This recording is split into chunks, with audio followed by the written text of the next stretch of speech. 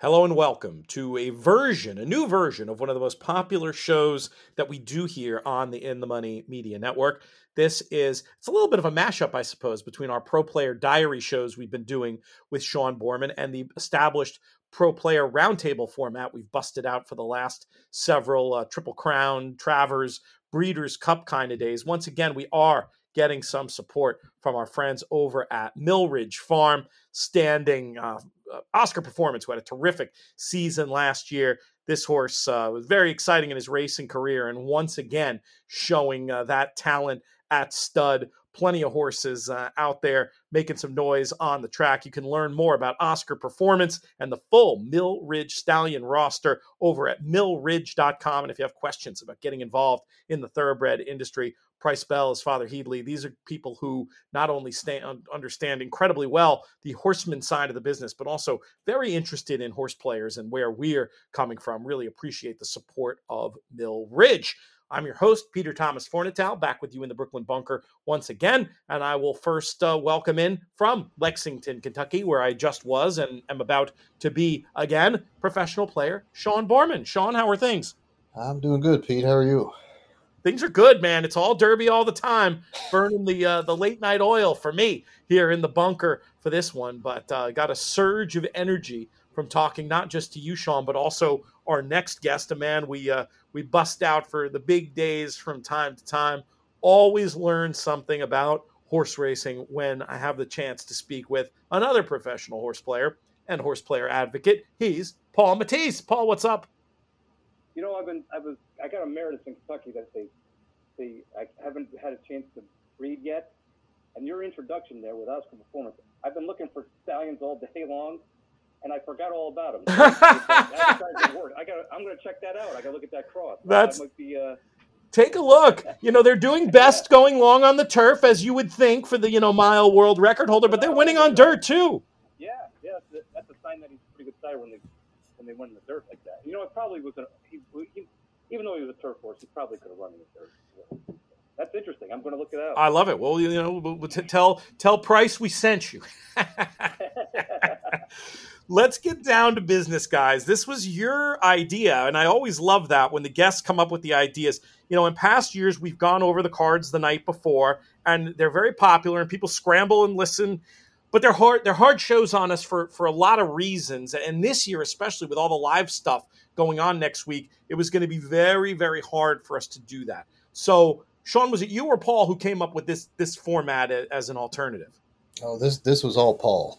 So, Paul, explain the concept of what we're here to do over the course of the next hour or so.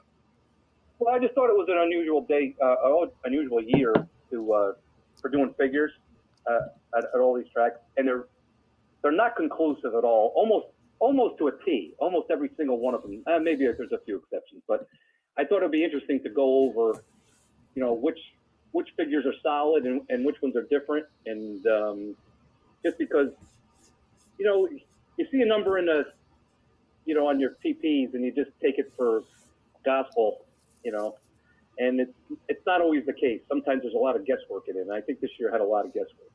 And I also thought it was pretty interesting too. But I think you could learn some stuff handicapping if you by going over all this stuff. I could be wrong on that, but that's why we're going to give it. The listeners can tell us after the fact if we were able to learn anything evergreen, as well as trying to find the winner of this race on the first Saturday in May. I think one of the more interesting conversations I'm looking forward to having, and we'll, as you guys had sort of suggested, roll through this in points list order. Forte to me is a really, really interesting horse. I keep looking at this horse, Paul and Sean, and I keep seeing Nyquist over and over again. This horse that had all of the resume, all of the form, the multiple grade 1 wins, the 2-year-old champion, but also like Nyquist, not figures that really separate him from the pack at all coming in. Now, I'm not saying I think he's Nyquist like he's going to win the Derby. I'm sort of more saying I think he's like Nyquist in we were supposed to bet against Nyquist, and maybe we got him lucky, and maybe we're supposed to bet against this horse too. The last out buyer speed figure for him was a 95.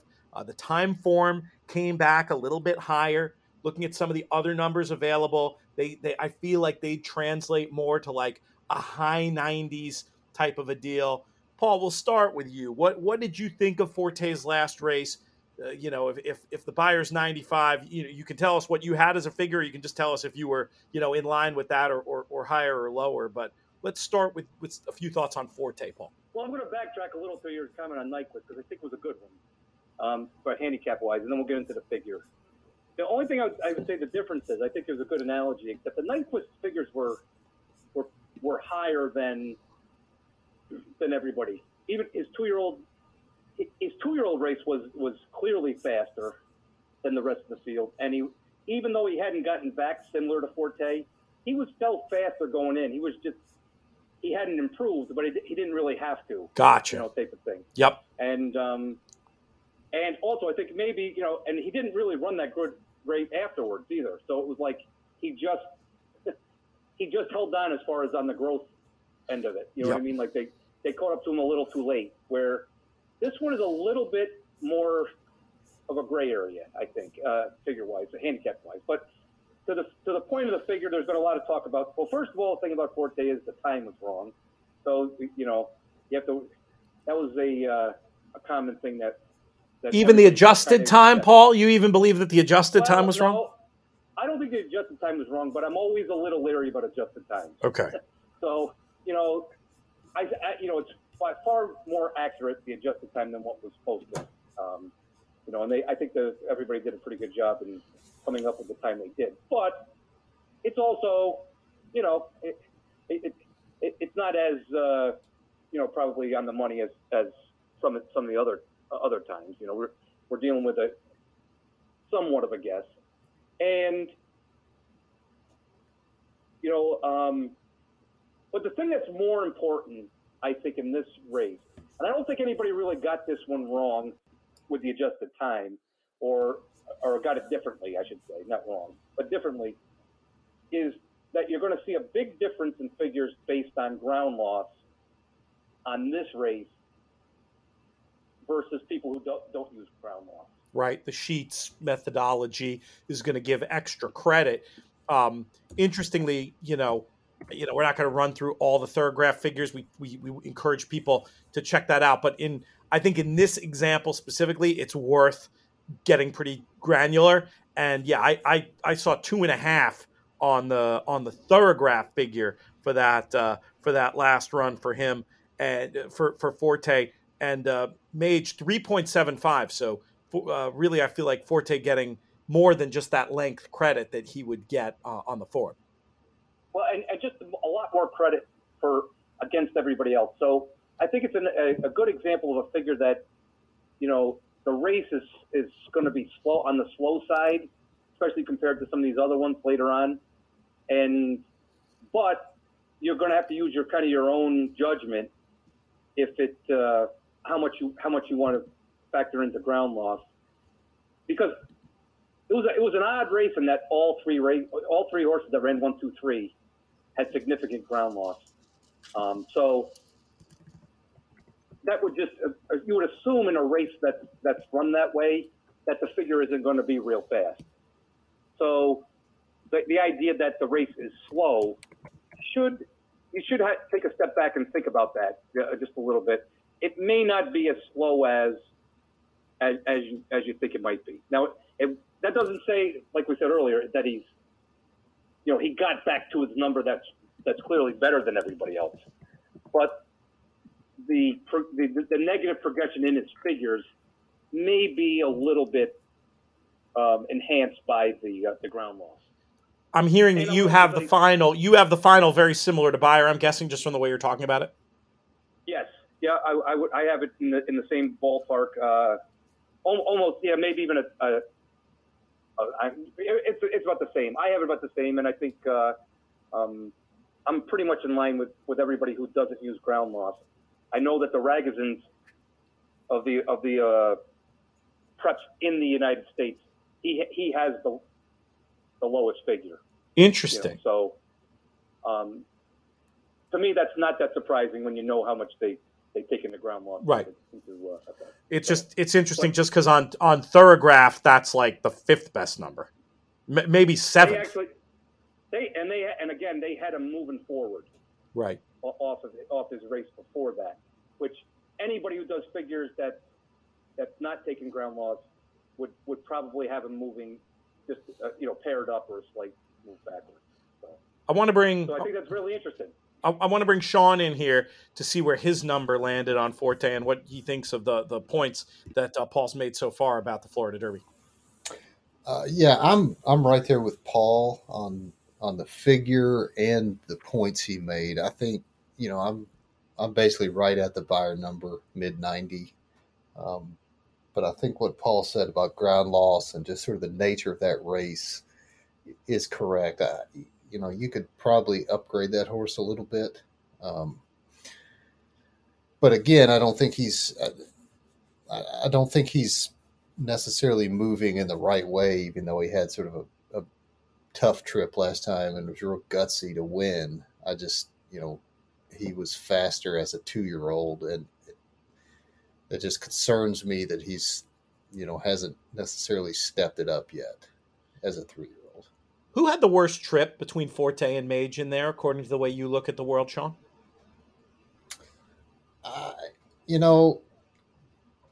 I think they were about equal. I don't think I tend to give a little more credence to the horse that ran faster most of the race than I do, that one wide move that Mage made. And on my pace line, Forte ran at least as fast, if not faster, throughout the race. There was that one instance on the turn where Mage went past him, but he wasn't able to sustain that. So, to me, Forte ran the better race of the two. But I don't necessarily think he had a worse trip, but just all things in total, pace line and everything, I think Forte ran the better race. What do you think about that, Paul? My point about Forte, if I wanted to just devil's advocate for a minute here, is that I feel like some of Forte's trouble in that race was almost of his own making. He looked to me to be getting outpaced at a critical early stage in that race. And I don't know how much I want to upgrade quote unquote trouble that's because a horse can't keep up. Yeah, I think Mage had more trouble if you want to put it in that context. I think that Forte had because of his post position and the way that race works at Gulfstream, he overcame that. But Mage had more trouble. He had more trouble to start, and he was taken out of his normal running style. So the thing I think it's a very tough comparison. I think everybody's got to kind of use their own judgment on it. I think it's very close. And if you think Mage is going to break better, I'm a little suspect that Mage is going to make it 1.25 miles. And I think that Forte probably proved that won't be a factor for him distance-wise, even though his breeding is somewhat a little suspect that he could get that far. I think that in the race he showed that he could that. So, there's probably other handicapping factors that are more important. But I just think that as far as what I would go is I would upgrade him a little. You know what the worst trip is? The other horse there, the Romans horse, I thought had the worst trip. Cyclone he Mischief. didn't beat them, but I thought he had the worst trip of the three of them.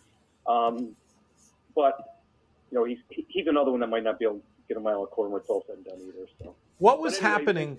I want to throw a quick question to Sean. We'll come right back to you, Paul. Sean, on your numbers, what was happening late in the Florida Derby? Did Mage hit a wall and Forte passed a horse who hit the wall, or was Forte finishing with alacrity and shaping like a horse who is going to appreciate the more distance? Well, it's hard for me to say, honestly, because all that sort of happened in between calls. In the way I make that late pace figure at that distance, it just sort of, I think they worked out to where their late pace figure is identical, actually. Interesting. So, I would say that I'm leaning more that Mage hit a wall. His late pace figure for me is a 98, and I would say sort of somewhere in that final 3 furlongs, he hit 100, but couldn't sustain it and just back down to a 98. Whereas I think Forte sort of grind at a 98 and ran that consistently, if that makes sense.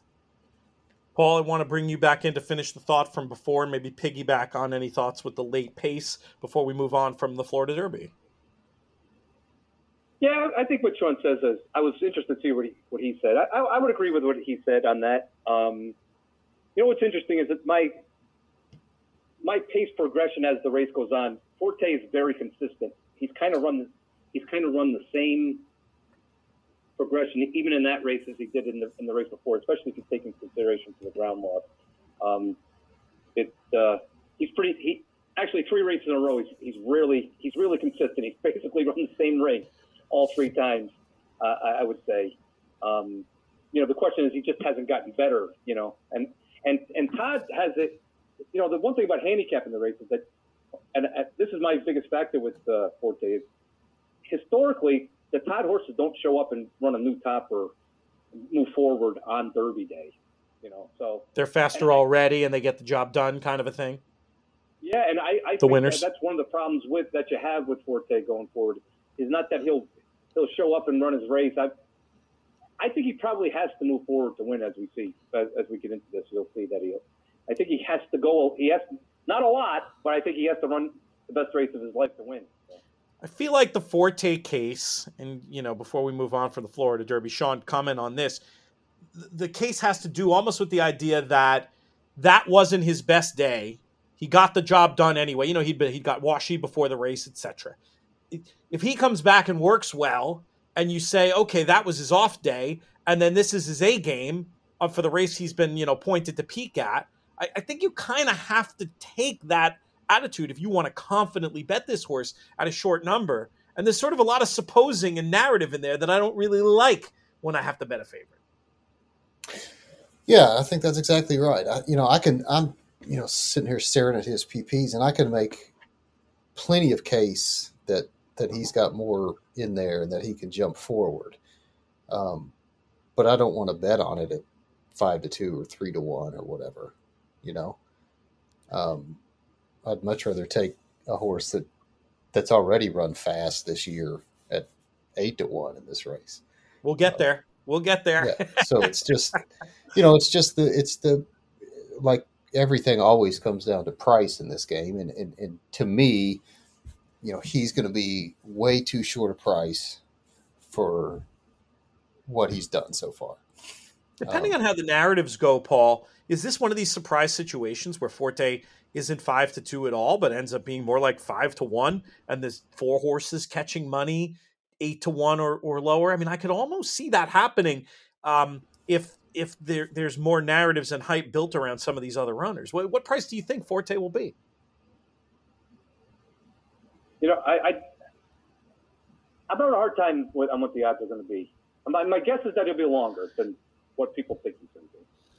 I don't think he'll be Nyquist, California Chrome 2-1 type of favorite.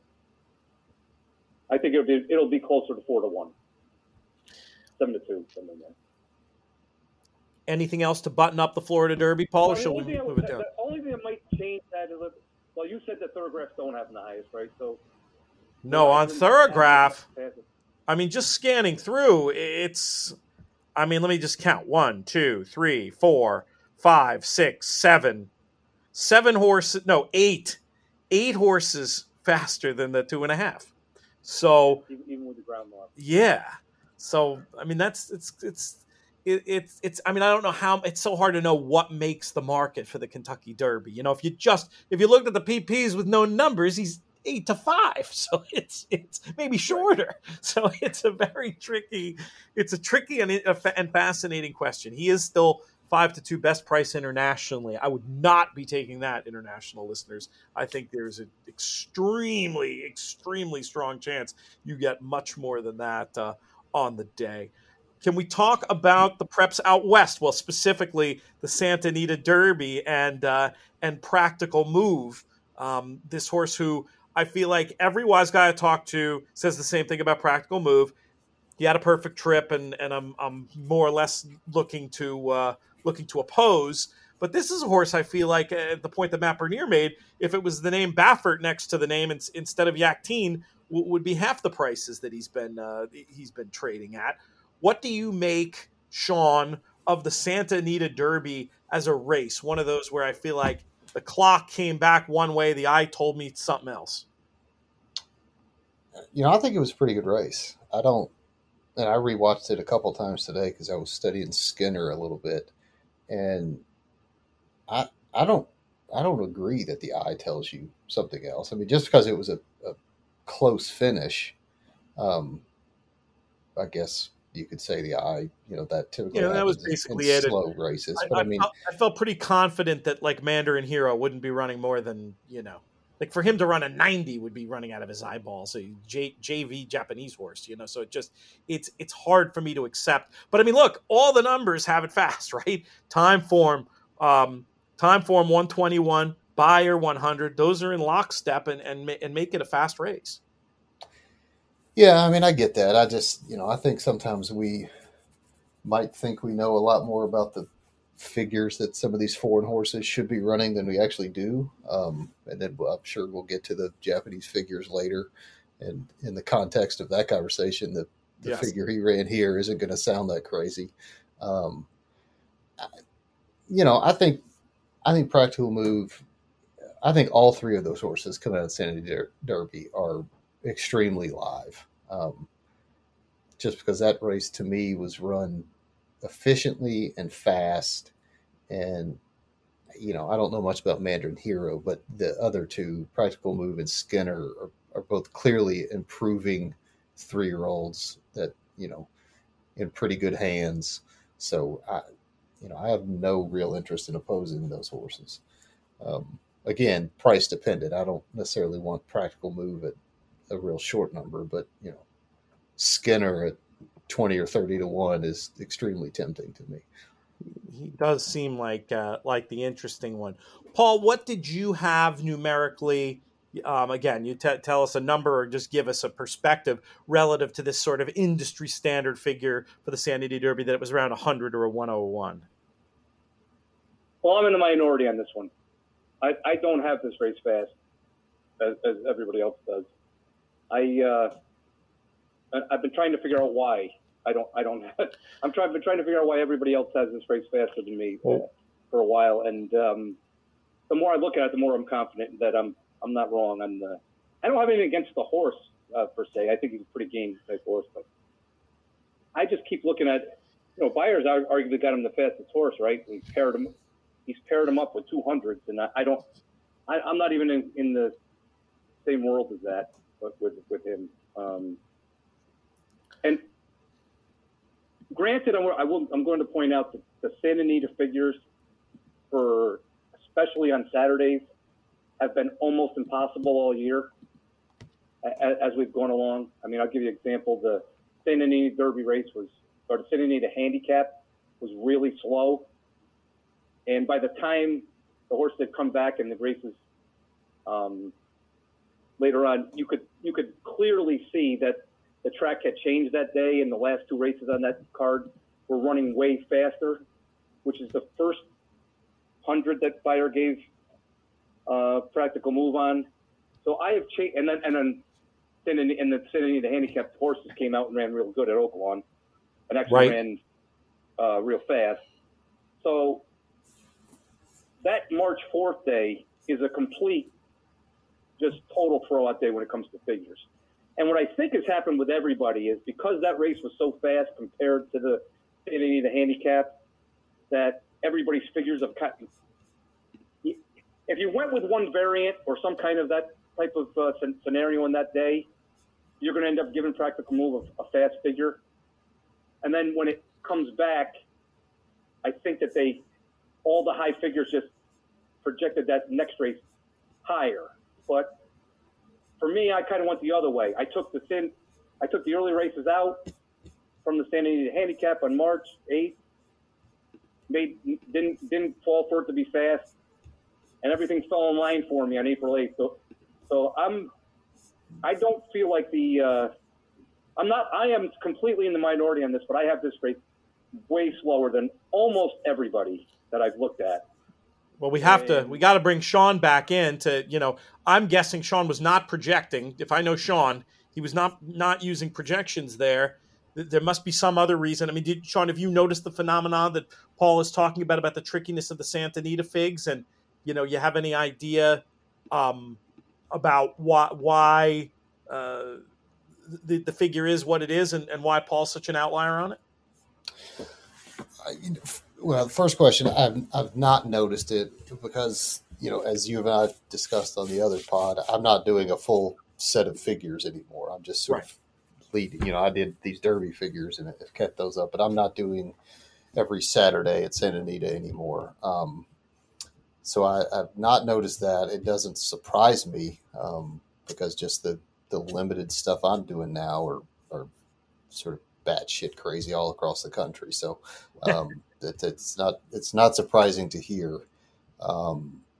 In terms of, I think Paul is spot on the Big Cat Day about the track, but I didn't see a change in the track on Santa Anita Derby Day. I actually thought that was a fairly straightforward figure. So I don't understand why Paul and I are differing, and quite frankly, I don't like it because, there's nobody else's figures I respect more than Paul's.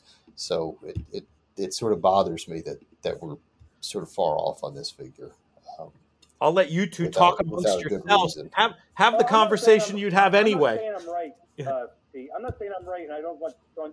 Sean doesn't have to be nice to me. He can tell me the stuff off. Well, no, I didn't. I'm not going to change the way I bet the race because of your figures, but it does bother me. I mean, it doesn't.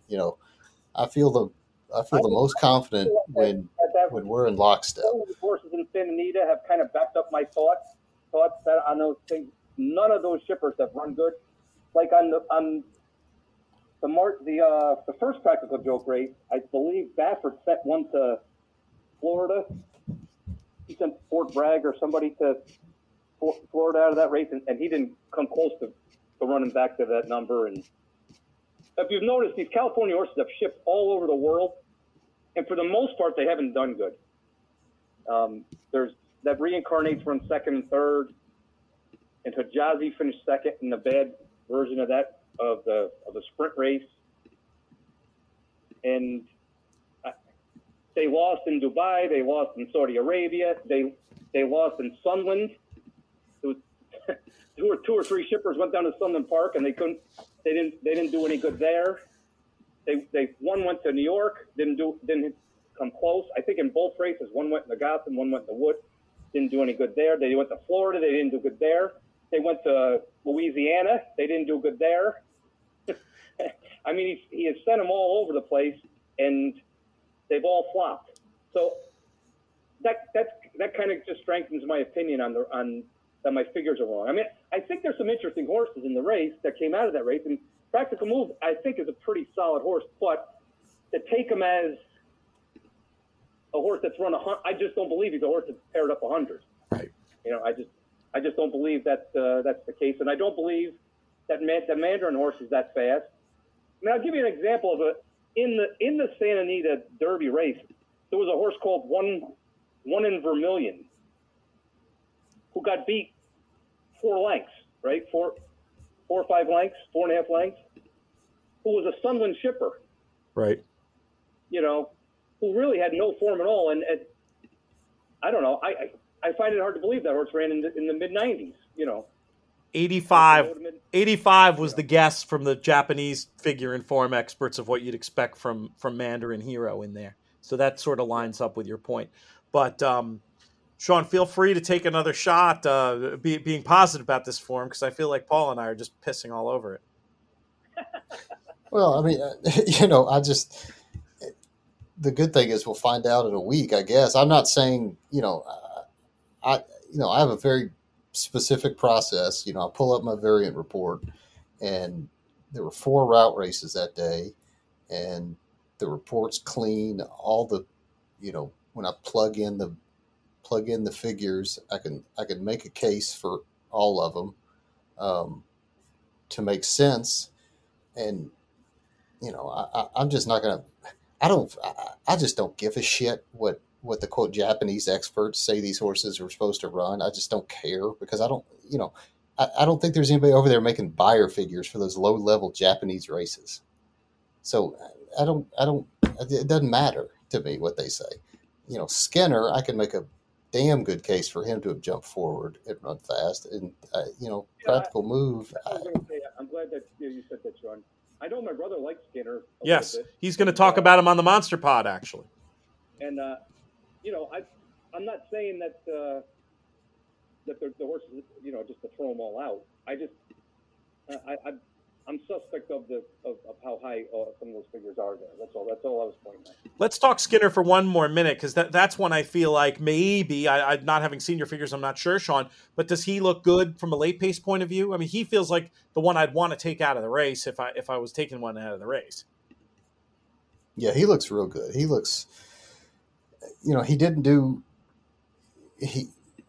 I'll preface this by saying nobody in this field has done anything like super elite, late or overall or anything. This is sort of just an average crop of 3-year-olds, in my opinion. But Skinner is just steadily getting better and running more efficiently and also running faster. So he's just, and he's taking the worst of it seemingly in every trip he's had. So he's just one that you can just really see progression, and I can see another step forward. And one of the things I like about Skinner is he ran a really fast late pace figure in his first start, going 5 furlongs when he was just green as hell. And, he didn't run that fast overall, but he ran really fast late. And, that sometimes is just a real tell that horses can develop into something really, really nice. Good Magic did that in his first start at Saratoga, ran just like an elite late pace figure and, turned into a really nice horse eventually. So, Skinner's the one out of that race I would want. And thankfully he's going to be the biggest price of the 3, I think. For sure. Well, Mandarin probably doesn't get in, but yeah. Well, sure. But so, he's the most interesting coming out of there. And I would like him even if my figure is a little high, even if, I'm right at like a 90, I've got Skinner running a 98 last time. So I'm right there with the buyer figure, a little bit lower. But even if he was running like a 94 or 95, the way he's progressing in this field, I would like him at the price. There's also a hands he's in argument about Skinner, I think, with Sheriffs and his old school approach being the kind who I truly would expect them to peak in a race like the Derby as opposed to the last prep, just to underline that idea a little bit more. Paul, anything else on the Santa Anita race, or are we ready to talk about Arkansas? Yeah, I would agree with what Sean says about Skinner too. He's a live long shot. It just maybe it goes from where if I had that figure higher, it would be going to where I would. He goes from a key to a use. Yeah, that's kind of my thought process. No, I think that makes sense. That's kind of how you can use figures. To get back to the reason of this podcast. You don't throw things out just because of a race is slow or whatever, but it does weight your judgment. Where you can get to a point where I love this horse versus, well, I'm a little grayer. I got to use him. I don't want to get beat by him, but I don't want to make the mistake that, well, maybe he's just not fast enough. That as well. So it's those are things that you should take into account. When you're playing, and based on what you think is right, not what I say is right, or not what Sean says is right, or what Buyer says is right, or anybody says is right. You kind of go with what you feel. We're just laying out the different possibilities here from race to race. I just don't think that race is, you're going to see 100, and I just don't think it's that solid as that. So the next race we're going to talk about is another one where we have, this one we have significant differences within the industry. With the Angel of Empire run, the buyer figure here, the most public one, seems like the outlier. Buyer has that coming back at a 94. as opposed to a 117 on time form. So that 97, 3 points, not a huge difference. That one came back pretty strong on Thorograph and Briss. Really curious about you two guys, if you're sort of more towards the buyer end of the spectrum or more towards the rest of the industry. Paul, I'll start with you. I'm with everybody else. I was surprised that the buyer has it that low, and that's Randy too. I don't know what I mean, Oakland's his home track for forever, and I'm surprised that he has it low because I don't see it. I didn't see that one to be that hard. Interesting. What do you have this one at? What do you have this one at, Sean? Just we'll bring Paul back in, but just to get the basic facts laid out here. I agree with Paul. I didn't think it was a tough number to do. I've got it a high 90, 98. I think it's a good solid race. I don't really know. I don't know why the buyer number is so low. I do know Randy doesn't like to split things off, so that's really sort of a baffling. I missed my chance to ask Randy, but maybe I'll text him about this one because I'm sure he loves these kind of conversations, and he'll have a rationale, and it'll be a good one whether or not we want to agree with it or not. But all right, so what you've seen from Angel of Empire, I mean, where does he sort of rank for you, Paul, coming out of that Arkansas race? He's a really interesting horse. I mean, he's just run. He's got the interesting thing about him is that where I put like a shade on a horse that runs a new top every time they run. And he's done it every 6 in a row. He's gotten better. His figure's good and going up significantly six times in a row. So, if he could ever, this is the hardest move forward that he's got to make. He's never run but every other jump that he's made, he's done it. He's done it pretty impressive. So I mean, he's a real contender in here. And I went back and watched his race this week just to get another familiarity. I don't know how you can knock him.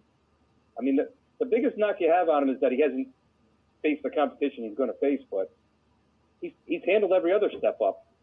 So he's a real player, I think, in the race. What are your thoughts on him? How does he look through the lens of your late pace numbers, Sean? Yeah, I mean, he's got the best. And I agree with everything Paul said. He's just a rapidly improving 3-year-old who's, even though he's coming from behind in these races, he's just steadily getting faster and more efficient in his run. And he finished off like a Derby winner last time, where a lot of these just don't. So he's very interesting to me.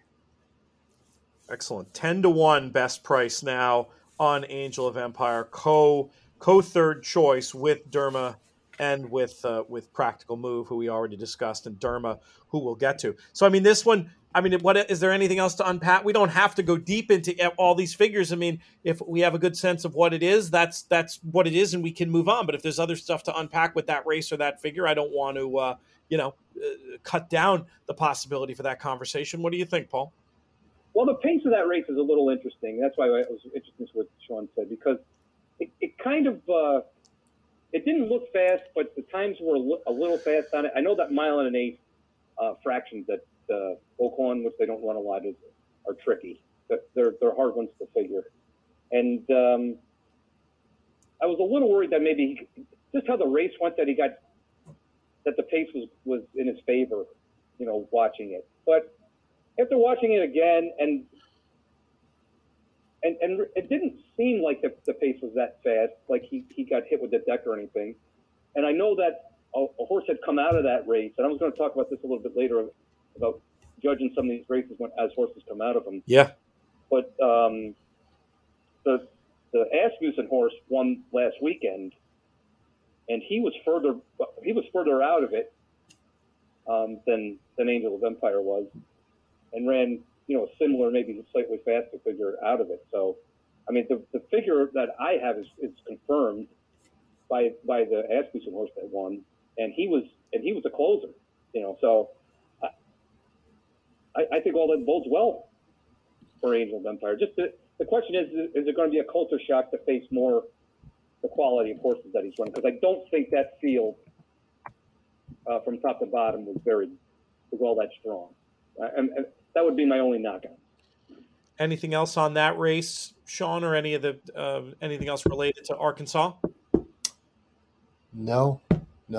I think the fillies coming out of Arkansas are really live too, but that's another discussion, I guess. We might save that. Well, I'm not sure when we'll have a chance to. Yeah, that's a good point that Sean makes. We'll probably get to see wet paint run right in the Oaks. Yeah. So, I mean, that's a real correlation to how Angel of Empire might do it, because wet paint ran fast as well. So if wet paint does well in the Oaks, I would say that bodes well for Angel of Empire. You still high on wet paint, Sean, from when we talked on the show a few weeks ago? I am, yes. Curious to see what's happened in the prices. Oh, wow. The price has gone there. When we were looking earlier, Sean, it was 13-2, 7-1, into 7-2. So somebody's been betting the horse, or the algorithm has picked up on something about wet paint. But that's an interesting point about looking to key things on Friday that you might be able to use on Saturday. Wet paint, sort of validating the figure there in a race that has some disagreement. That could be something to pay attention to on Friday besides your Oaks Day bets. Let's talk about Tapit Trice next. Gainesway Thoroughbreds, who also are sponsors on the show. We'll give them a quick shout out for Tapit Trice, a horse who, to me, very visually impressive, getting it done seemingly against the flow, and this is a figure that I feel like has.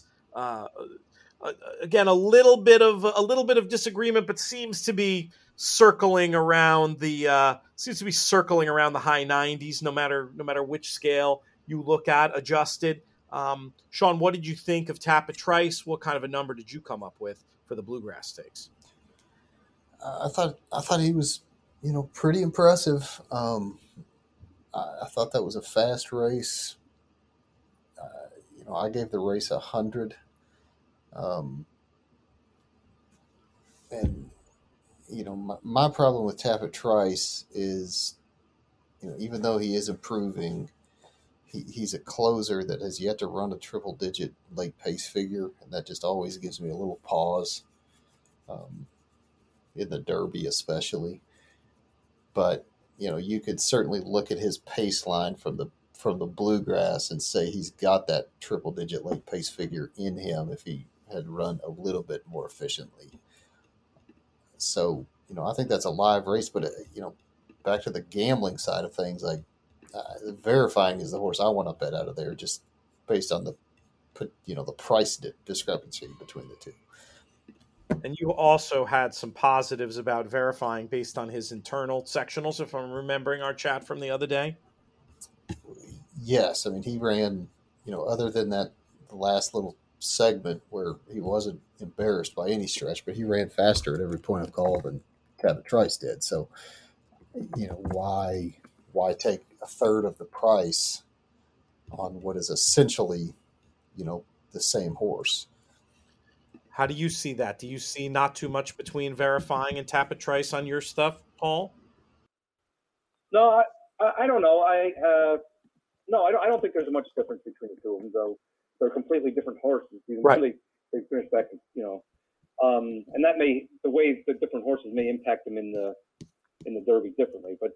But back to the figures, and this is the one to me that is, is the most inconclusive of all the figures of leading up into it. And we've already had some questionable ones, but this day, so it was the only route race of the day on the dirt, and the race is really fast based on the sprint races. And if you're in the habit of just splitting sprints and routes, you're going to look at this race as not being anything special. You might not even notice it, because you might not notice how fast it is. But if you take into account the complete variant, kind of like the way I'm more in that camp. I don't like to throw out just and like split the sprints and routes every single time. I think the tracks don't vary that much. I don't think they're all that windy all the time that everybody makes it to be. I think there's maybe some other reasons why. And also, I do a lot of pace stuff, so I got to come up with a universal figure. And I think it's much harder to do it when you're splitting sprints and routes.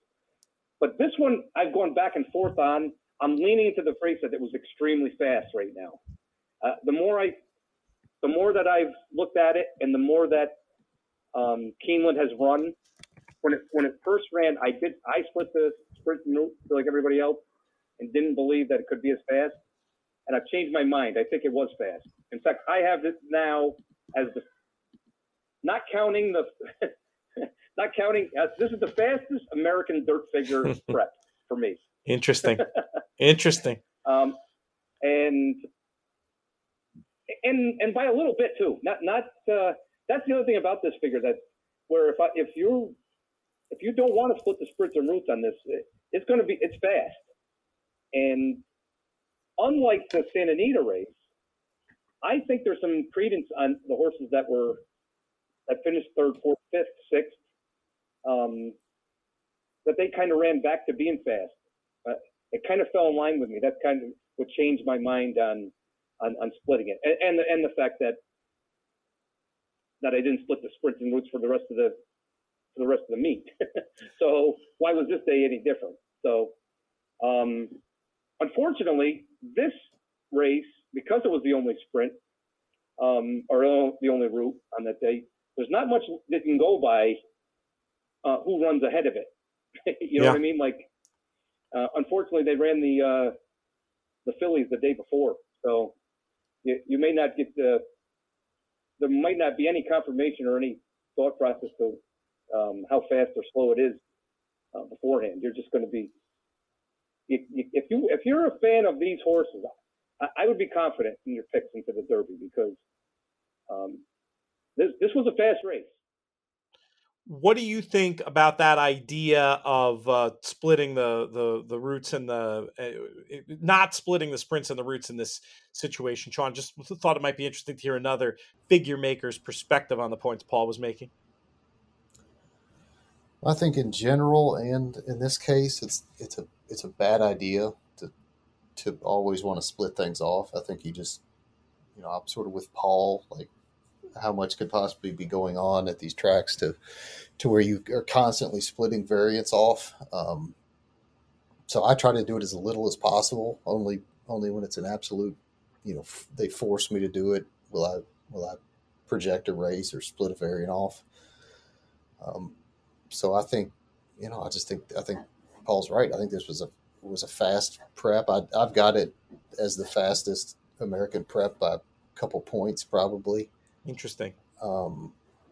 So, it's just a shame there wasn't at least one other route race that day. I know it's impossible to card, an allowance race going long anymore, but if they could have just done something to give us a little better idea of how the stuff was playing. But,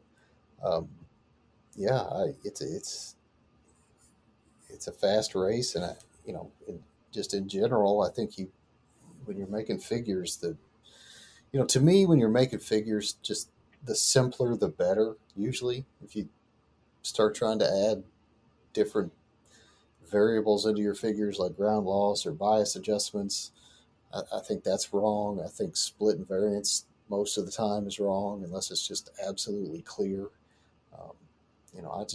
I want a simple, repeatable formula to make figures with, and I think Paul sees it basically the same way. Is that about right, Paul?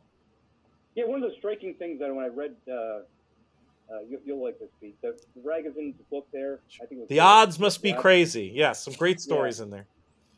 Yeah, and one of the striking things, probably I'm one of the few people that cared, but I liked when he talked about making figures in that book. Oh, it's great. He echoes Sean's echoing what he said in that, and I thought that was to keep it simple. He kind of had that mentality, and he didn't like all the splitting and everything, and that always run true with me. The things that he talks about, I don't have it in front of me, so I don't remember all exactly, but I just always remember that his methodology and just his approach to it. I mean, obviously, he knew what he was doing, but that really struck a chord with me. I agreed 100% with what he was saying in that, and I think that Sean is kind of echoing that same sentiment, and so do I. Pretty good company to be in, and I'll say this: it's logical to me. If I'm hearing you guys correctly, you're saying that the commercial figure makers are splitting a lot more than you guys are. I don't really have a problem with that. When you think about the commercial figures and what they mean in the industry, it makes sense that a lot of them would be very regressed to the mean. That their job is to sort of, yes, it's to help horse players, but they also perform a role in the industry, somewhat akin to official ratings in other countries. So it's a little bit of a different job. Whereas you guys care about one thing and one thing only: was it fast? Was it slow? How is this going to inform our gambling? I mean, you tell me, Paul, but it feels to me like it's kind of two different jobs. I 100% agree with what you just said. I think that it's not a knock about how anybody else does it. I not at all. But the only thing that it can lead to more problems. So I think what Sean was getting at, and I agree with him on that. When you start splitting the sprints and routes a lot, it can get you off the track. It can get you into trouble. And an example is that Santa Anita day. All the splitting and changing stuff that I did might have gotten me in trouble on my Santa Anita figure. So, but that's why doing figures is everybody thinks it's like some simple thing where, because it's not all that highly advanced math, it sticks out and it's a simple outcome. Even though it's in its essence, it's simple. It can get very complicated, as everything in horse racing can. Let's move on to the race. We've heard which race you guys have as the fastest domestic prep. But the fastest domestic prep, according to several of the commercially available sources, actually took place in northern Kentucky at Turfway Park. And that was the Two Phils win up there. Want to hear about what your figures are for this horse, and of course I want to hear if you think he's a viable Kentucky Derby contender. Sean, why don't we start with you? What did you come up with for a figure in that race, and how does it look in context of the whole pace line? So I have it fast. It's just a point or two slower than the bluegrass on my stuff as an overall final figure, but where it falls short is late. I harp on this all the time, but there are certain times that an overall fast figure is not backed up by a good late pace figure, and historically those perform really poorly, especially in big Grade 1 races. So this horse, if you're looking at a buyer figure or any commercial figure and only a final figure, he's going to look like a real player, but on my stuff he's almost a complete throwout. That's very interesting. Paul, where did you land in terms of the figure and the larger question about Two Phils? Well, this is interesting because that's why I said before a dirt figure, because I actually had it the highest. Oh, okay. Right. You did say dirt. Slightly higher. Okay. I'm kind of in line with everybody, and the reason why everybody has this fast is that there was a race the same distance of older horses that was 2 races before. It's kind of the opposite of the bluegrass. You couldn't possibly, unless you wanted to embarrass yourself, make this race slow. Right. That's what's the funny part about this race. If Wolfie's Dyna Ghost and Verstappen hadn't run earlier, slower than Two Phils, I don't think anybody would have gone with it. I think you would have seen something completely different on the. They would have been like we were saying. I think they would have been much more conservative. Projected down. Tried to say, yeah, but they can't. They had to go with it. Yeah. They had to go with it because of the Wolfie's Dyna Ghost, which is really interesting, figure wise, and that's why we brought that up with the bluegrass, because these are the situations that come up. But because of that, it is fast. It's been proven fast because Verstappen came out and won on the turf at Keeneland as $30. He was a $30 winner to kind of back up that whole scenario of races. So it's a fast race. Sean has got a good argument of why it was fast, and he's kind of got his reasonings for what to do with it. I'm in a camp where I don't know what to make of it, because fast poly track races, in the time that I've dealt with them, are hard to deal with. They just don't. It's not. That's one of the reasons why the poly handicapping is hard, because it's not like the dirt, where if this race was on dirt, I mean, you could really just love two fills in this race. He's won at Churchill. He's had ability. He must have moved up, and he's had, he's training good. The whole scenario, he's going to be in a good spot in the race. If that prep was on dirt, it'd be like Smarty Jones type of thing. You'd like him. Mm-hmm. You'd really like it. He's already tipped his hand. But when it's on this, synthetic stuff, it just makes you just don't know where you just don't have that same confidence. But the figure is real. Gotcha. I mean, there's just no way around it. It's fast and it's real. And when everybody's got it, you can't argue it. You don't see him as a serious contender for the Derby either, though, Paul? No, I do, because just for what I said. If it was the idea that he improved, and that's the reason why, then he's a major factor, and he's a likely winner, I think. That if he's going to back this up, But I'm just not sold on. Good for that Sean that he's got this scenario. It was fast because of the pace and the way it worked out, and he's not going to make a mile and a quarter. He's got it in his head. I wish I could get to that point, because it would make it easier. Right. Bet it. And I think what's even more complicated is I have no idea what his odds are going to be. 25 now, but I agree he could become a wise guy horse, or he could be a horse if the really big long shots take money off a Rich Strike phenomenon. Could be exactly the kind of horse that ends up, being that or higher. Yeah, I agree 100%. It's going to be a fascinating market to watch. That's for sure. I don't think we need to spend a heck of a lot of time talking about the Wood Memorial. You guys tell me if I'm going out on an incorrect limb, putting that one forward. This one came out slow pretty much everywhere, and not a ton of disagreement. I mean, it feels like the commercial figures are all within within a certain range, 90, 93-ish, like right around there. Did you have this as any more of an interesting race, Paul? No, I actually have it even slower. Right. Most people have it, so no, I don't think there's a lot. I mean, the only thing about the race was that it was a wildly run race that's a scramble. I mean, it was a real scramble. What does that term mean to you, Paul? I've heard you use that several times. We'll pause on that for a second. When it's like chaos. There was the first turn was chaos, the stretch run was chaos. Usually in those scenarios, that doesn't lead to a high figure. Interesting. When 6 horses take up in the first turn and 3 of them are in the 6th fast, chances are, and then they bounce off each other down the stretch. You're not looking at a fast figure. You can pretty much, say that going in. So what happens is, handicapping wise, those are lead to, this is probably what people do instinctively. That leads to horses that you can bet that might not have fast figures. Interesting.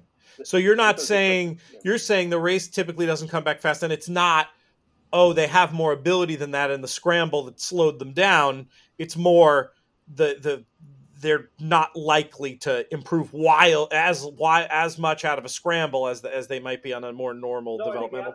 Okay. I think explain. That certain horses could improve out of it. Okay.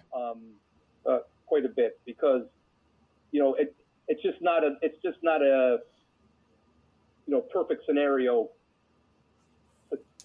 type of race, and perfect scenario type races lead to fast figures. Right. That makes sense. Time, So I would say that if you, in the case that, the one horse there really did have the worst trip of them all, if for some reason you did like, like that horse, the idea that he could improve 10 points is not completely far-fetched, but he's got to improve a long way, to have a factor in this race. It is a slow race. What did you think of this one figure-wise? Are you in line, Sean? Yes, I think it's slow and have zero interest in betting any of those horses. Dreamlike was the one runner you were referring to, right, Paul? Is that the right name? No, I think Hit Show. Hit Show was the one that I think there was. Oh, Hit Show was the one on the. Oh, I thought you said something about the rail. Hit Show was the 13, and he obviously comes back here. But I'm not hearing a ton of interest from you from either of you in either one of those. No, but I would make the argument that don't let the slow figure if affect you if that's who you're looking at. Gotcha. Potential excuse. For me, it's a little bit too much maybe for me to look at that he could overcome. But it wouldn't be shocking because horses can improve a lot out of races like this. Okay, that's my only point. Very, very interesting. I misunderstood. I'm glad you clarified. Let's move on to our next prep race on the list, and this is going to be a fun one because this one is about the UAE Derby. I've heard 2 estimated figures for this one, and then we also have an international time form number. Let me pull up the international time form number on Derma Sotogake. 109, which sounds incredibly low, but that's probably more of a form rating, and I'm not even going to worry about it. That was on the time form scale, so that would be more like an 89 buyer, which this was clearly faster than. The 2 experts I've spoken with, one, Rob Dove, one of the top 10 pro punters in the UK today, came up with an estimated 103. And then we talked about this with Randy Moss. This is a horse who Randy has a lot of interest in. He had it using a projection based on horses that ran in the World Cup later that night, more like a 105, 106. So, I mean, we're talking really fast. Paul, have you made a figure on this, or how are you dealing with this UAE Derby? I made a figure on it. Believe it or not, for this podcast, I went back and redid the 7 World Cups.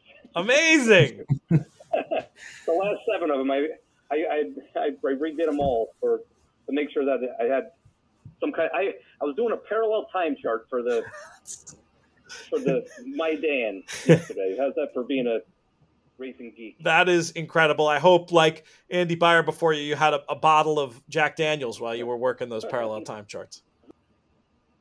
Ladies and gentlemen, that's why Paul is the absolute best there is, right there. But I would agree with what Randy said. It's in fact, that's what I gave it, 105, 106. And I don't think there's an argument on it. The only one that I could come up with that was even close to being as high as Mendelssohn. But the interesting part is that Mendelssohn and Dermot, I don't even know how to say it. Sotogake. The 2 of them both ran it on what I thought were inside speed favoring type tracks. For sure. Maidan. Undoubtedly. And interestingly enough, when I did all the World Cups, their track really ranges in variance from year to year. And the tracks that was fast for Mendelssohn, but this was the fastest variant that I had done. Interesting. In the 7 years, I believe. So the track was very fast, which would back up the fact that speed would be doing good. But so I don't think you can argue about the figure. The question becomes with Derma Sotogake is that he never ran fast before this. Everybody has talked about it. He was in the Saudi Cup. Nobody's even mentioned that. Yep. But he finished 3rd and that figure was not particularly fast. The Ragozins I know tried to do one and gave it a 13, which is extremely slow versus anything. And it was hard to make it a lot faster for me. And I went and looked at some of his Japan races and went trying to project them, and I don't think they were very fast either. So you're taking a horse in this race. Again, this is a little bit like the 2 Phil scenario, that it's a one-off type thing, this came out of, kind of left field, this figure. And it was on it was on ideal conditions. And I'd also just mention, he was a closer who got the lead from post one on a speed favoring track with a short run to the first turn. I mean, in general, horses that do that, when they come back, I'm betting against. Right. I don't care how fast they ran. But this is so fast, where it's the fastest figure. He's got the fastest figure, I think, going into the Derby out of everybody. And, that, again, Sean said it earlier, it kind of leaves the price, If he was 50-1 and he got the highest figure, you'd be excited to bet. No brainer. If he's going to be the second or third favorite, and it's a possibility. Yeah. From what I've heard, I'm not sure I'd want to be. If this race was at Aqueduct and it was a speedway, would we be betting on him? Even if he ran 110, would you bet? I don't think anybody would want to bet on him. So it's kind of like it's a tough feel for betting. It kind of gives me and Sean will know this. It gives you Sinister Minister vibes. Oh yeah. Ran the big figure in the Bluegrass on a big speedway type thing. Yep. And for those of us who didn't fall for it, to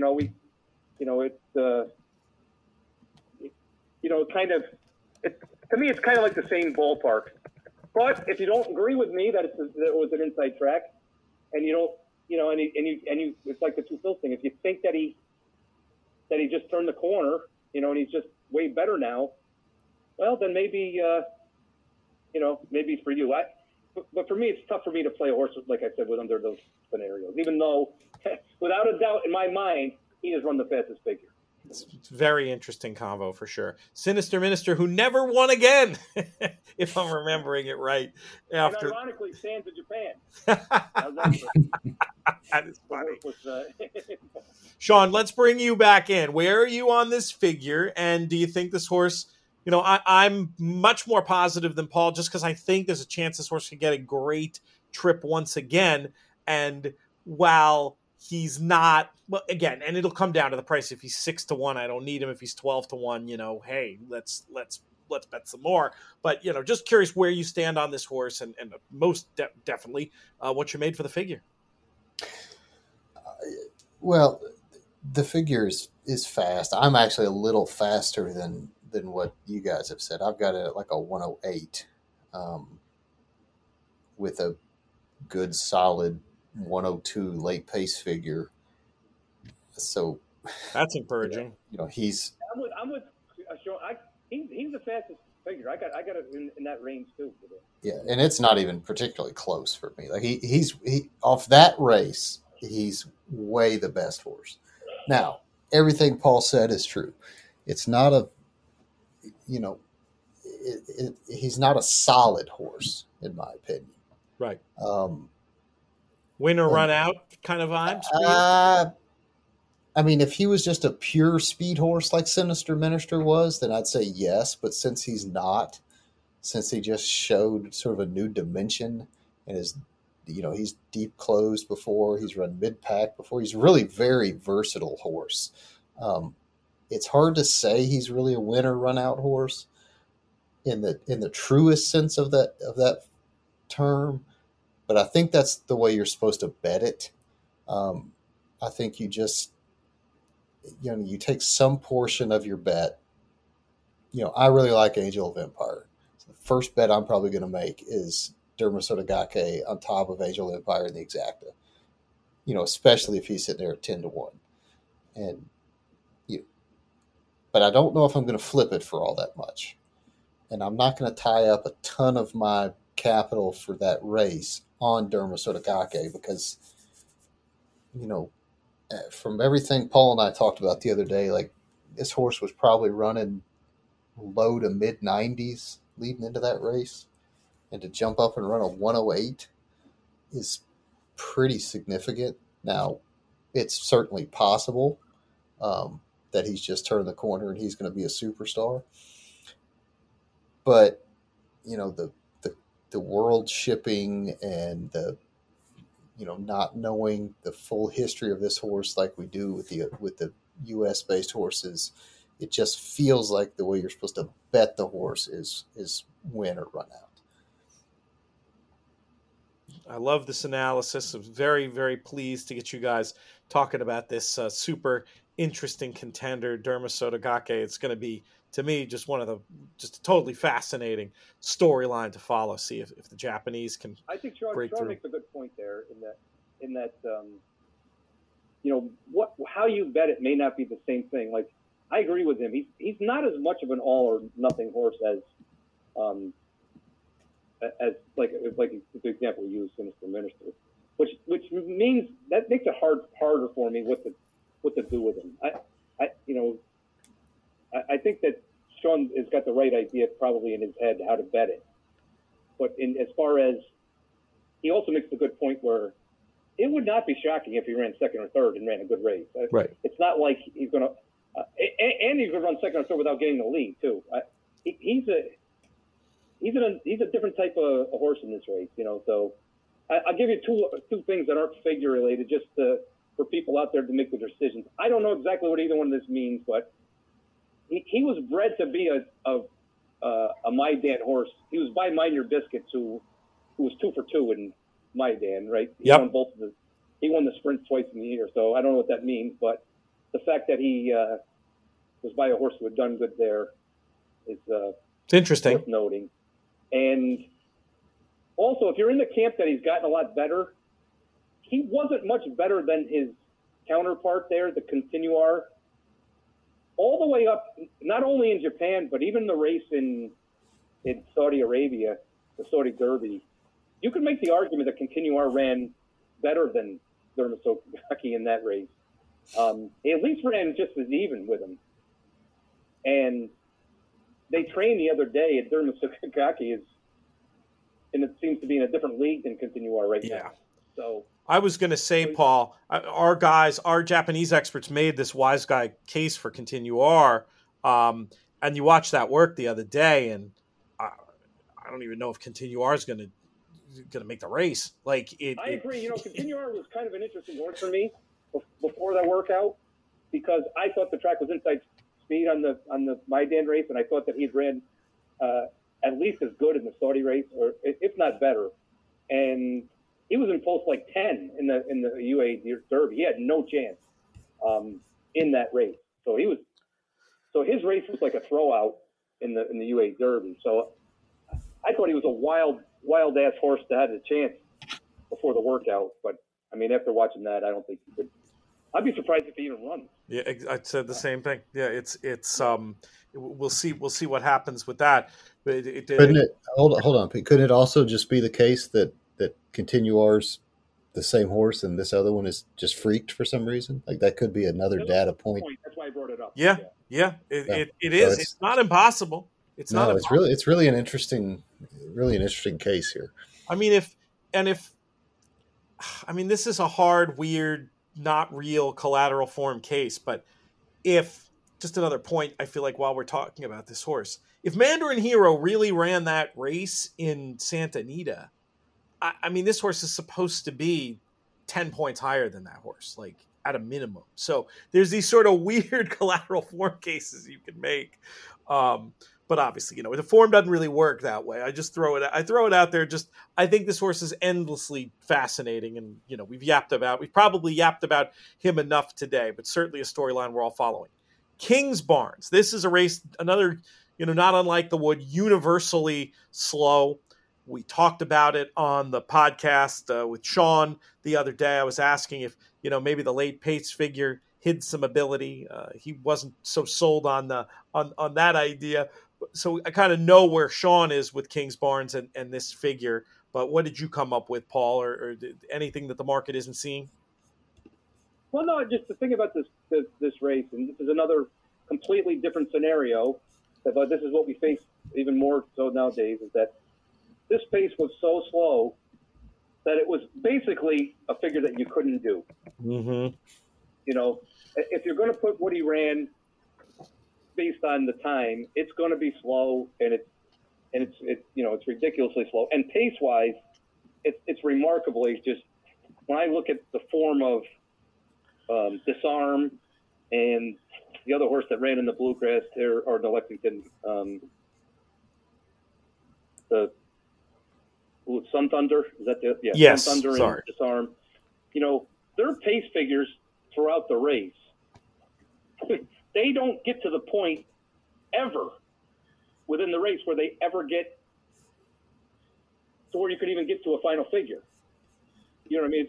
It's just completely off the chart slow. It's 40, 50 points slow at the quarter. It's 40 or 50 points slow at the half. It's such a meaningless race that this is a type of race where it's hard to do a figure. And, for Sean and I who do pace-related type figures, it's almost impossible, to do anything. These are the type of races where I think historically, and when you're just doing final figures, you're just projecting.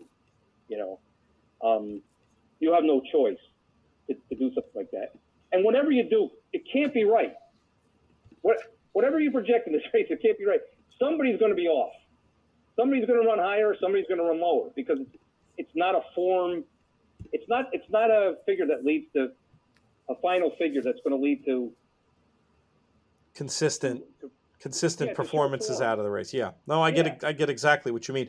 And because of the dynamic, that's why I was thinking, well, maybe this late pace figure is crazy fast. Sean, what did you come up? What did you end up doing with the final figure, and what happened with this horse late? Well, what Paul said is correct. This is just a completely fraudulent race and figure that it's just made up. I mean, there's nothing else you can do when it's. This is the slowest paced race for a prep in the Kentucky Derby history. It has to be. It's got to be. Yeah, I mean, it's 20 lengths slower. I mean, it's a ridiculous race. So I tried to do the best I could to make it, half workable. But nothing I could do made this race good. Just, they didn't finish fast enough in relation to how slow they went early. So, for me, and again, these are pretty much made up stuff, but I've got King's Barnes running like in the mid to high 50s early, with an 86 final and a 98 late pace figure. Well, for example, if Flightline had run in the mid 50s, he'd run 130 late pace figure. Right. If Always Dreaming had run in the mid 50s, he would have run 110 or 112 late pace figure. It's like this horse just isn't, to me, none of these horses coming out of that race are Derby quality horses. They don't have anything prior to the Louisiana Derby that screams Derby horse to me on my figures. And the two that ran in the Lexington don't, they didn't do enough there for me to say that anything changed. So I just think it's a bad race. I have no interest in any of those horses. That's it. I can't. I think we can leave it there unless you have something else you wanted to add. I just wouldn't blindly call it a bad race. That's the only thing I would disagree with Sean on that. I get everything else that he said, but you think it may be just more indeterminate? These races that just are so meaningless that sometimes I've seen it where, one of them will run way better, and you just couldn't see it in the race. That's why I was hoping, like I was with you, I was hoping that Sean had some kind of like gem that he found out of this race. That's something that stuck out, because I've seen it in the past where these slow pace races where they're different than just being slow races. You don't want to make this slow race and the Wood Memorial are different. The Wood Memorial is slow. This slow race is slow because of pace. The question is, and I'm with Sean a little bit on this, not to the degree, is are they good enough to win the Derby? Is anybody that was in that race good enough to win the Derby? And that seems like a stretch. It sure does. But when these slow paces come up, it's a hard thing to figure, because it's meaningless. I mean, sometimes people say that in horse racing, and they're just being facetious or saying it out of anger or something, but that race really is meaningless. So it just makes it hard. It makes it hard to see how anything's going to go. You can't even compare and say, well, this arm ran this much better out of the race, so and so will run better out. I think that's a mistake you could make if you start trying to do that. Let's move on to Raised Cane. We talked about his last run in the Bluegrass. The run before that in the Gotham, I suppose we could talk about quickly. It was a smashing win, but in a race that came back pretty much universally slow on a sloppy track. I mean, this feels like one of the first horses to move past to me in this race, unless I'm missing something clever that one of you both have. What did you think about Raised Cane's prospect, and do you have any comments on the Gotham figure? I don't like him at all. I just think he's got a good setup in the Gotham, didn't run that fast, didn't finish that fast, came back and sort of verified that in the Bluegrass, ran, a middling race. I'll make 2 points too about I think Raised Cane kind of verifies that the Bluegrass was fast. I kind of paired up his races. Mm-hmm. That's good. So that's a good point. Kind of legitimizes the Bluegrass. The fact that I thought he ran his race in the Bluegrass and got beat soundly. He didn't have the greatest trip, so if you're a real Bluegrass fan, I could see maybe you could throw him in supers or something like that if you think that they'll all run out of the Bluegrass or something like that. But more so with him, I just think it proves my point that the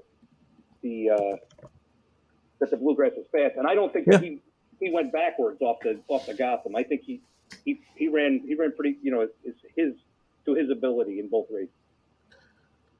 We covered the Arkansas race pretty well, where you guys are both pretty enthusiastic about Angel of Empire. That's where Rocket Can comes out of. Also ran in that Fountain of Youth. I think we only have one race to go there. I think it's only the Confidence Game, right? It's the Rebel.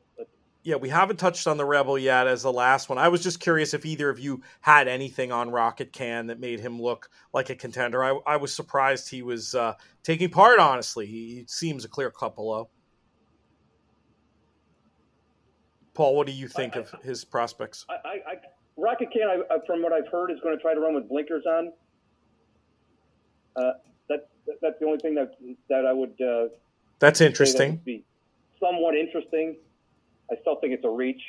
The thing I think that's pretty interesting about Rocket Can, again, what we were talking about with Raised Cane, Rocket Can got beat the identical points by Forte and Angel of Empire in the Fountain of Youth in the Arkansas Derby. That's great. So I just noticed this the other day when I was just looking at it. I said, I've got them paired up running the same figure both times against both horses. And that pretty much weighs what I thought about Angel of Empire and Forte are pretty damn close in ability. And I think kind of Rocket Can kind of verifies that. Yeah, that's a good. I mean, I love these collateral form points you guys are making here. So yeah, we have one race that we haven't delved into at all, and then maybe we'll button up with some thoughts, and that's the race that Confidence Game comes out of, the Rebel. Unusual to be laid off from there to here, but let's talk about the Rebel as a race first, Paul. How did you have that one stacking up? Well, go to Sean, because I don't have any idea on this one. Well, I can tell you that commercial figure wise, the buyer came back in 94. Time form was maybe 3 points faster than that. Fast on Thorograph. This Confidence Game effort from the Rebel actually got a 2, which is among the faster of these horses. What do you think of this figure, Sean? I fall somewhere right around the commercial figure, sort of in between the buyer and the time form equivalent. I'm sort of a mid 90, but I've got it as a pretty fast pace and a race that sort of collapsed. Yep. Which is his last 3 starts for me are all very similar pace wise. Not necessarily running style wise, because he went to wire in one of them and then deep closed in the last one. But pace wise, they all sort of have the same profile as, races that quickened in the middle part of the race and didn't finish at all. And even those last figure is competitive in this field. This is a classic sort of, he gets separated out by that weak late pace figure and consistent weak late pace figure. So, to me, he's a non-contender. Probably makes a little move on the turn, hits the wall, and finishes 12th or 14th, in my opinion. Now, you sound a little more conflicted, at least, Paul, on Confidence Game.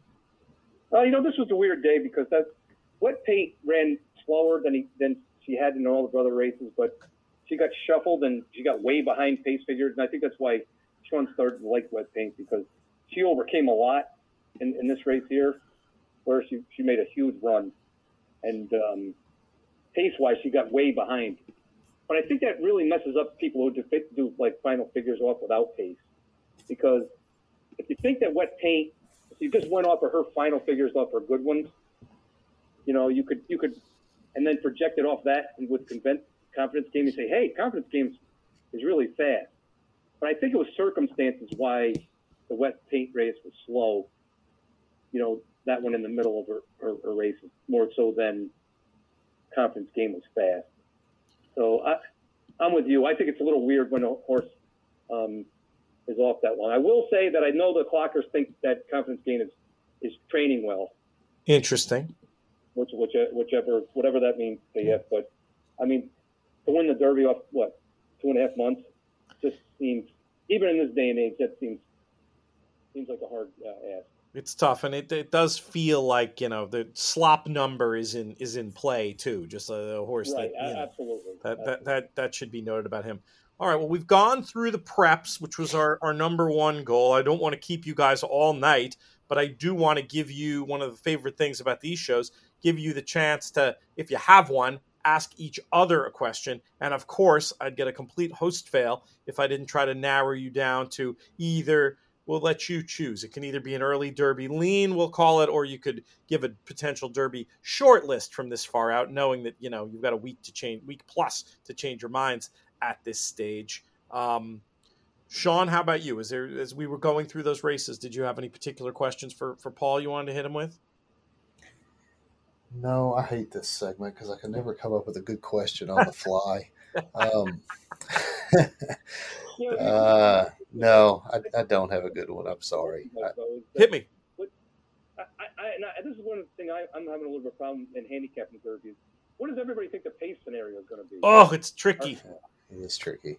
It's so tricky. I mean, you don't have a lot of dead senders, right? So I don't know. I'm coming away with honest. I'm coming away with fair. I'm coming away with, maybe it'll be more of a best horse win pace than a pace dictates the outcome pace. It is still one of the reasons why I do think I'd like a drawn inside but not too inside Derma Sotogake better as a horse that, if he's what those figures suggest, I mean, I think he'd have a really good chance to be the best of speed, not necessarily wire to wire, but up in the vanguard. And, I expect Lemaire to have learned from last year and not quarter horse, but also to try to get position going forward still. One of the reasons I'm on the positive side of Derma is I think there's a real chance he just gets a great trip, but it's not like I think he's going to dominate a paceless race. I do think it's going to be honest. What do you think, Sean? What's your take on the pace?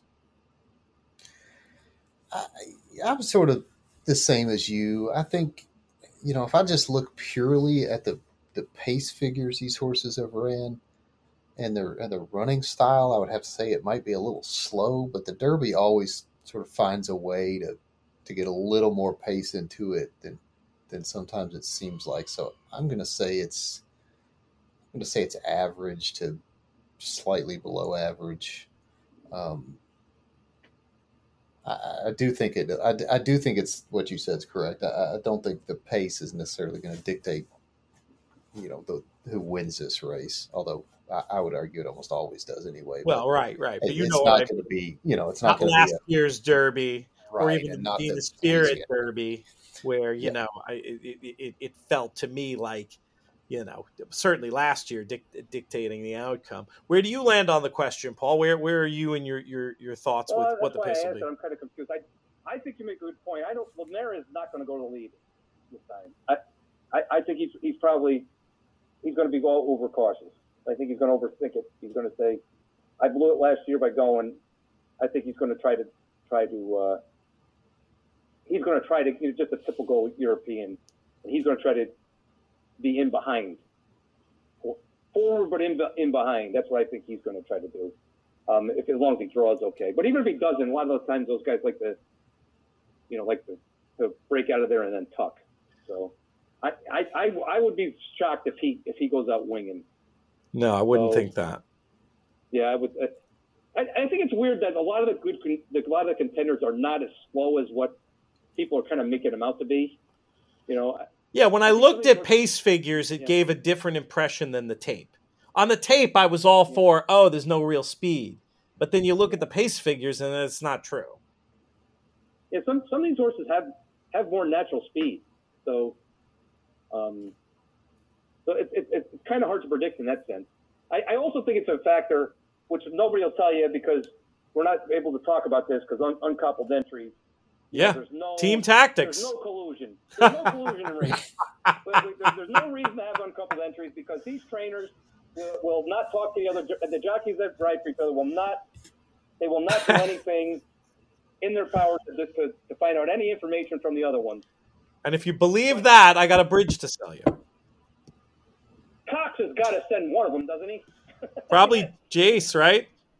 Yeah, I mean, if you got four of them, he's got to be sending at least one of them. That's what I'm thinking.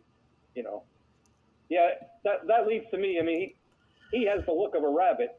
In 1976. So I mean, that's why it's a little complicated to me. Just how will it play out? I'm not 100% sure.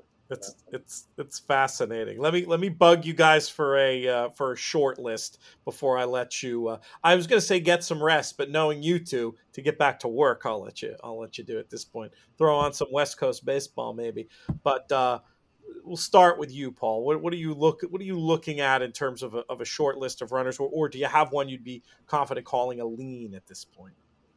Well, I like the Bluegrass. I haven't decided exactly. Well, you touched on it a little bit. There's kind of negatives on both of them on which one when it comes to the Derby running styles. But one thing I will point out is that Tapit Trice, even though everybody says doesn't have a Derby running style, he's been in two scramble type races and has prevailed both times. Yeah. Of course, not to the extent of what the Derby is going to be, but he's had some anxious moments in both races and overcome them. So the idea that he won't be able to scramble seems far-fetched to me.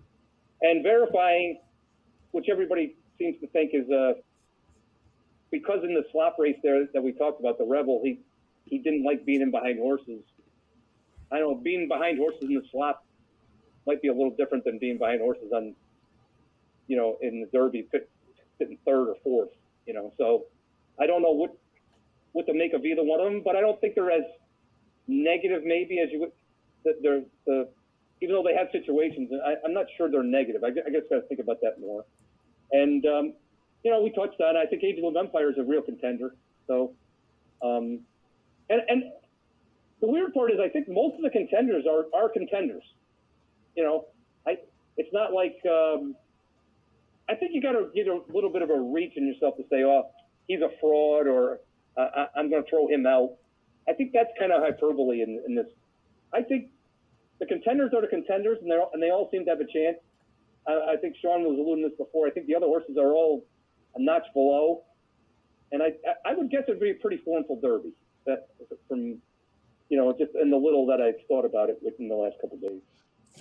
For all the love we've given the Bluegrass, I just want to present a horse to you to get specifically what your opinions are on Sun Thunder, who I think, Tyler Wisman, editor of In the Money Plus, made a good and interesting form case based on, where he ended up in the Risen Star and what's happened to those horses since, and then maybe making the point about just being a bit against the flow in the Bluegrass and just maybe a horse that, maybe more of one of those third or fourth types for the Super, but a horse that I don't feel like anybody's talking about who has some connections to the form that you both seem fairly enamored with. Do you give this thing any count, Paul?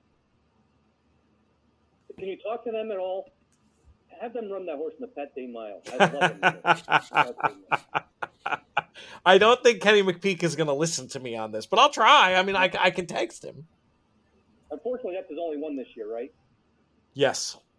Yeah, unfortunately, he always got to chase the Derby. But I would love him in a mile cutback against a lesser. You think? I think it'd be you think he doesn't want it? You don't think he wants to run this far? Is what I'm hearing from that call. Yeah, I'm a little scared of him going a mile 4. I thought in the Bluegrass, I actually bet him in the Bluegrass with the horses that ran 1-2 in the Exacta, and I thought he ran okay. I thought he ran a pretty good race. I just think I didn't get the feeling that a mile and a quarter was in him during the race. How does he shape on your stuff, Sean? Is it late pace wise? He's there, but he's still sort of in the second to third tier of horses to me. I think he is sort of improving. I'm sort of with Paul. I'd like him at a different spot than the Derby. He just seems a little overmatched.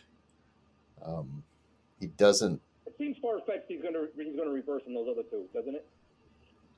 It would have to be a right, because it's not like he has a different running style than Capitrice. That's the problem. Is like he's got to make up 7 links on those other two. Yeah, it seems like a lot. But third or fourth, Sure. it's there's a logic there. How does he specifically look on late pace? Just looking at the time form, quick and dirty late pace thing they do on their main page, he's actually the best of the late pace figures. You put me in a tricky spot here, Pete. He's fine. I can edit it out if you want me to. Look, I fuck it. I don't give a shit. I don't have any faith in their late pace stuff at all. Gotcha. Well, that's fine. I mean, it's algorithmic. It's not like you're insulting. Yeah, I don't necessarily think they grasp it correctly. On my stuff, he's at his best. He's running like 95 late pace numbers. His last is in the Bluegrass. He ran at 87, but had run much faster in the middle of that race than he did previously when he was running those mid 90s. So, his problem is he's slower throughout the race than these other horses and doesn't finish as fast as them. So it's just very hard for a horse like this to make up ground on horses that are probably going to be in front of him that also finished faster than him and that just beat him by 7 lengths. Yeah, it's tricky. That's just a 20th, right? I mean, he definitely has a chance to be 18th, 19th, 20th going into this. Oh, 100%. Yeah. Going to the first turn, I would think. Yeah.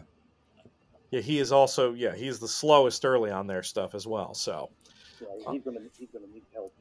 What about you, Sean? Where's your short list at this point? We've heard you say positive things about several of these runners, but if I hold your feet to the fire a little, how you lean? I think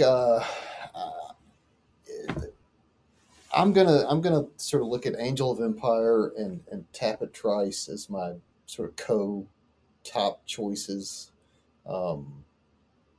and Dermosotogake and Verifying as sort of my next tier, and just let sort of the board tell me who to key and what to do. If I like Angel of Empire the best, but it's very slight.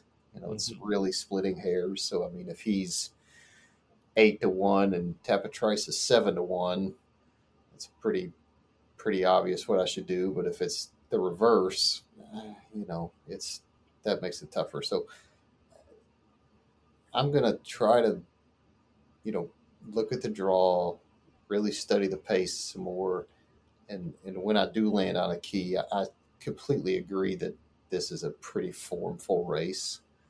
I look at the top sort of 6 to 8 horses, and they really sort of separate themselves out to me. as Derby horses where the rest of the field doesn't.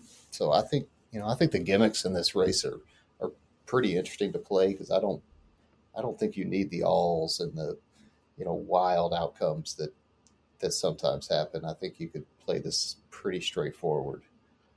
My last question for you, and there might not be an answer. I was going to ask you if either of you had something at a wild price you were looking to have in combos, but if it's going to be that formful, maybe it's more about cycling through the right contenders in the right spots. But is there a long shot in particular, especially one we haven't talked about yet, Sean, that you want to at least name check on this show? Not. I don't think there's one that we haven't talked about, but I mean, a horse like Skinner, I think could get sort of lost in the betting and 33 to 1 right now. Yeah, I mean that's an enormous price on a horse like that. Verifying, I think, could get lost in there a little bit. Although I'm hearing some things, people starting to come around to him. Very divisive. People, he's like a lover hate, a Marmite, you might say. Yeah. 16 to 1 best price right now in the UK. But yeah, I feel like he could be that, or he could be 8, depending on who you talk to.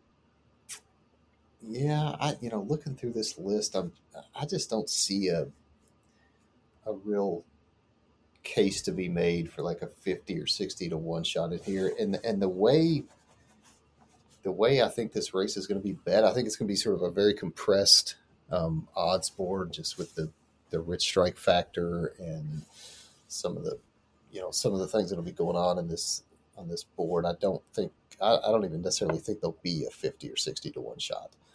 I mean, that's real interesting. I mean, if those outsiders that we toss through rather quickly can all be half the price they should be, I mean, that meat on the bone's got to go. That's got to go somewhere.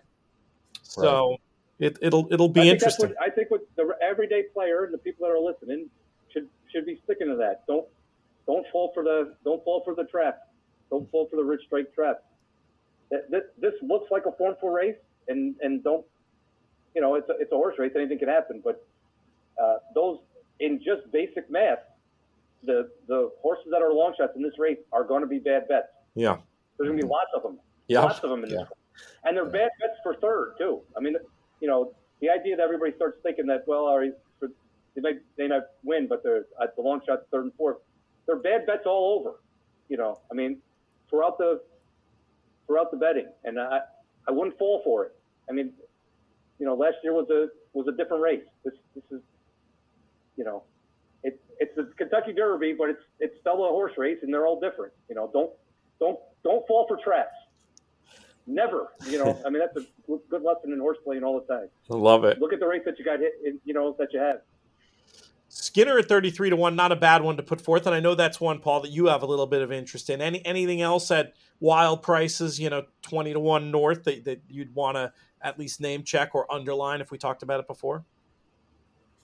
No, not really. Like I said, I think it's pretty formful. I mean, I might use Ray's Cane at this point, just way behind in things, but nothing that I would tell anybody to play. I mean, Ray's Cane and Skinner's are horses that probably will use late in third and fourth, but I would stick to the, and don't get caught up in, stick to the formful horses and don't get caught up with, there's no real good reason to be betting against anybody in this race.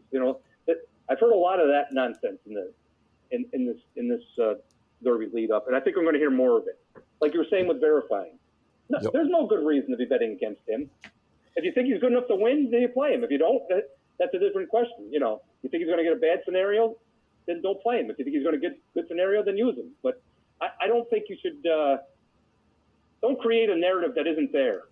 You know what I mean? I think it's a trap, and Sean and I have talked about this many times. Narratives in general, even really good ones, have a chance to put you astray when they fly in the face of the facts and the form and the figures. So made-up ones are really not going to help you. Right.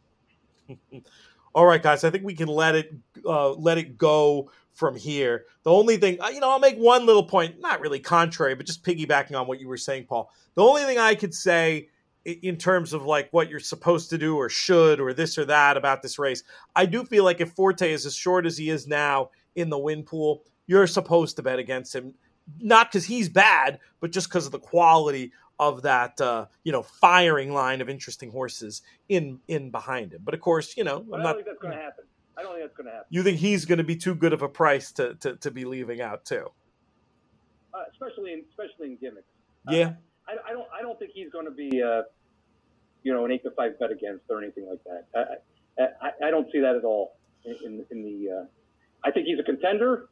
It's just how much of a contender he is, and like you said, let the price dictate. If he gets over bet and whatever, if he is 2-1 and I'm wrong about that, then that's a different story. Then you could. But I wouldn't go in thinking that.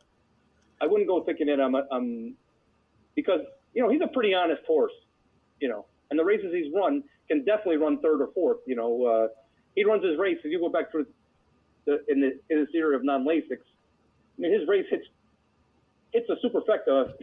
He's running about 4 times in a row, and that race probably hits the superfecta. Yeah. So, great form yard stick. For sure the form yard stick of the bunch. I was just thinking in terms of, the win pool. There's a lot of interesting stuff. I think I'm going to end up being more interested than him, but hopefully there can be clever enough ways to cover things. I think you said it right. I think there's more interesting things, but that doesn't make him an overlay in the especially if all these other horses get bet and people in the rich strike factor comes to fruition like a lot of people think it's going to.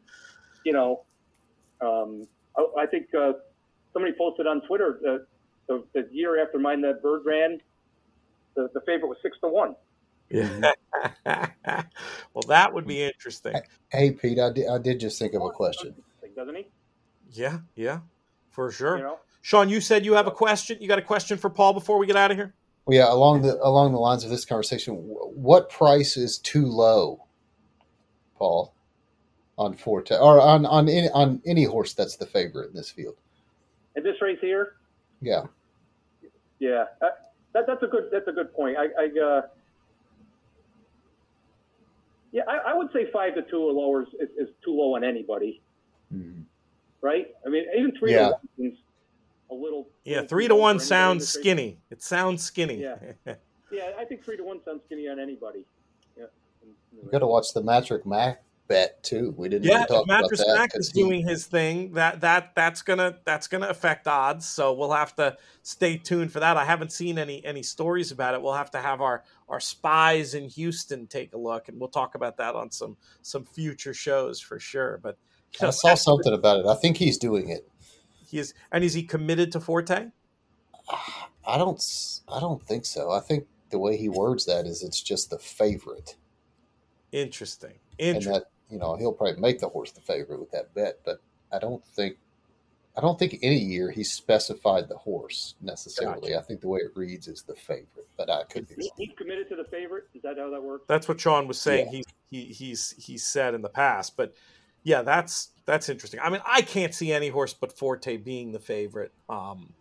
Honestly, I mean, even if he were to bet Tapit Trice for whatever reason, violating that idea, I mean, I don't think that would be enough to flip those two. You might end up with a 4-1, 9-2 situation. But anyway, it's we're getting well beyond my math skills, and it's getting a little late. So I think we will leave it there for now, guys. But really appreciate you sharing all this great information and giving us all this time. And it's cool. We don't get the last minute go through the card kind of stuff that we do sometimes on this, but on the plus side, we've got a lot of shelf life. So a lot of people are going to get to hear, what you guys bring to the table. And I think they are going to love it based on past experiences. So thank you, Paul. And thank you, Sean. Really appreciate you.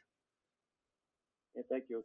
It went a little longer. No, not at all. I mean, I can't help it. Even tonight, I was like, oh, we'll do more like an hour. No, it's an hour 48. But we will wrap it now. For Sean Borman, for Paul Matisse, thanks one more time to our sponsors over at Mill Ridge. Check out their operation, millridge.com, and look at some of those stats on Oscar Performance, Paul. Maybe we'll get a little mating, and Oscar Performance, lots of chances for great names too. So you can't you can't undersell that either. I kid, of course. Thank you so much to everybody out there for making these shows so much fun to do. I'm Peter Thomas Fornatal. May you win all your photos.